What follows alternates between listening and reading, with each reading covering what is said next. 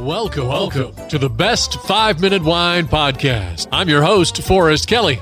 From the seed to the glass, wine has a past. Our aim at the Best 5-Minute Wine Podcast is to look for adventure at wineries around the globe. After all, great minds think alike. Let's start the adventure. Our featured winery is... Our guest is Coco Umaker of Clearwater Canyon Cellars of Lewiston, Idaho. So initially, you only planted a small amount of vines. So have you expanded that, or do you have an outside source? We bought them so we're in Idaho. Our AVA is on the state line, so part of American viticultural area here is in Washington. So we bought from a certified nursery in Washington. Most Idaho vineyards will kind of follow Washington practices in terms of buying certified vines that are from mother blocks in Washington. So initially, we were, growing some of our own, but we also were buying some grapes from Finney Hill Vineyard and Verhey Vineyard in Washington, and still buy from them today. But they're amazing. Now that the winery is established, you can relax a little physically and financially. Were there some pretty big obstacles that you had to overcome to make it a success? So I think there were a couple things. Probably the most obvious one, maybe the fact that we were normal people.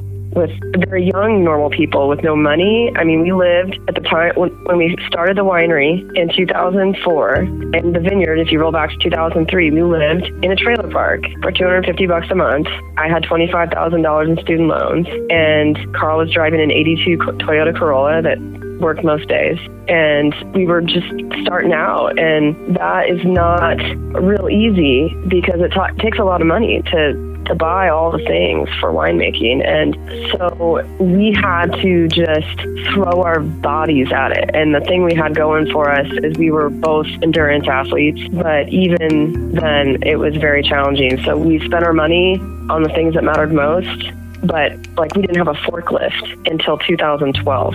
So we would and our winery was in an industrial district down near the grain silos and whatnot. They call it North Lewiston here.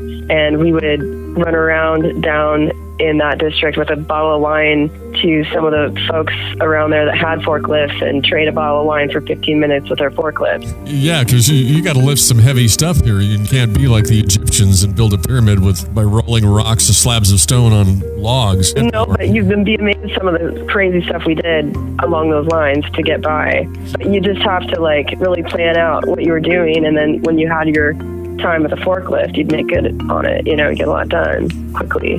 So we were just like the Sandlot kids. We were good at what we did because we understood the science so well. We knew where we could cut corners and where we absolutely could not. And we made wine styles that we knew we could do well and didn't try to force, square peg in a round hole. So, for example, we didn't do a lot of white wine because you got to keep white, if you're going to do the Albarino that we make now, this is a stainless steel fermented. We keep it super cold through fermentation, pick it early, bottle it early. It's just clean, crisp, bright style. You can't do that if you don't have glycol systems and stainless steel tanks. So we didn't try to make that style. It was really rough. I mean, I can't ever explain how hard we worked, and Carl and I often will think about it now. I mean, we now have a beautiful new winery facility up here on the farm. It's literally across the yard. We're working on an expansion right now project for our new tasting room. It all seems surreal to me because we spent 9 years in that North Lewiston area, most of the time in the dark after hours because we both had day jobs, and we would be wet and cold, and we'd often sleep in our car or in the winery. It was horrible. I mean, I don't know that I'm super nostalgic about those times, but that was a huge hurdle. It tested us.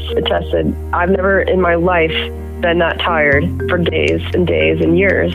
But now we're through that, and it taught us so much, and it made us think really hard about every purchase we made. And when we built this new winery, I had no regrets.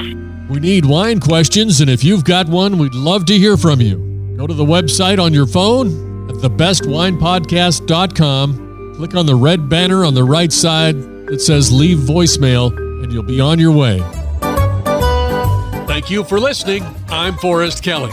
This episode of the Best 5-Minute Wine Podcast was produced by iHizzle. If you like the show, please tell your friends and pets and subscribe.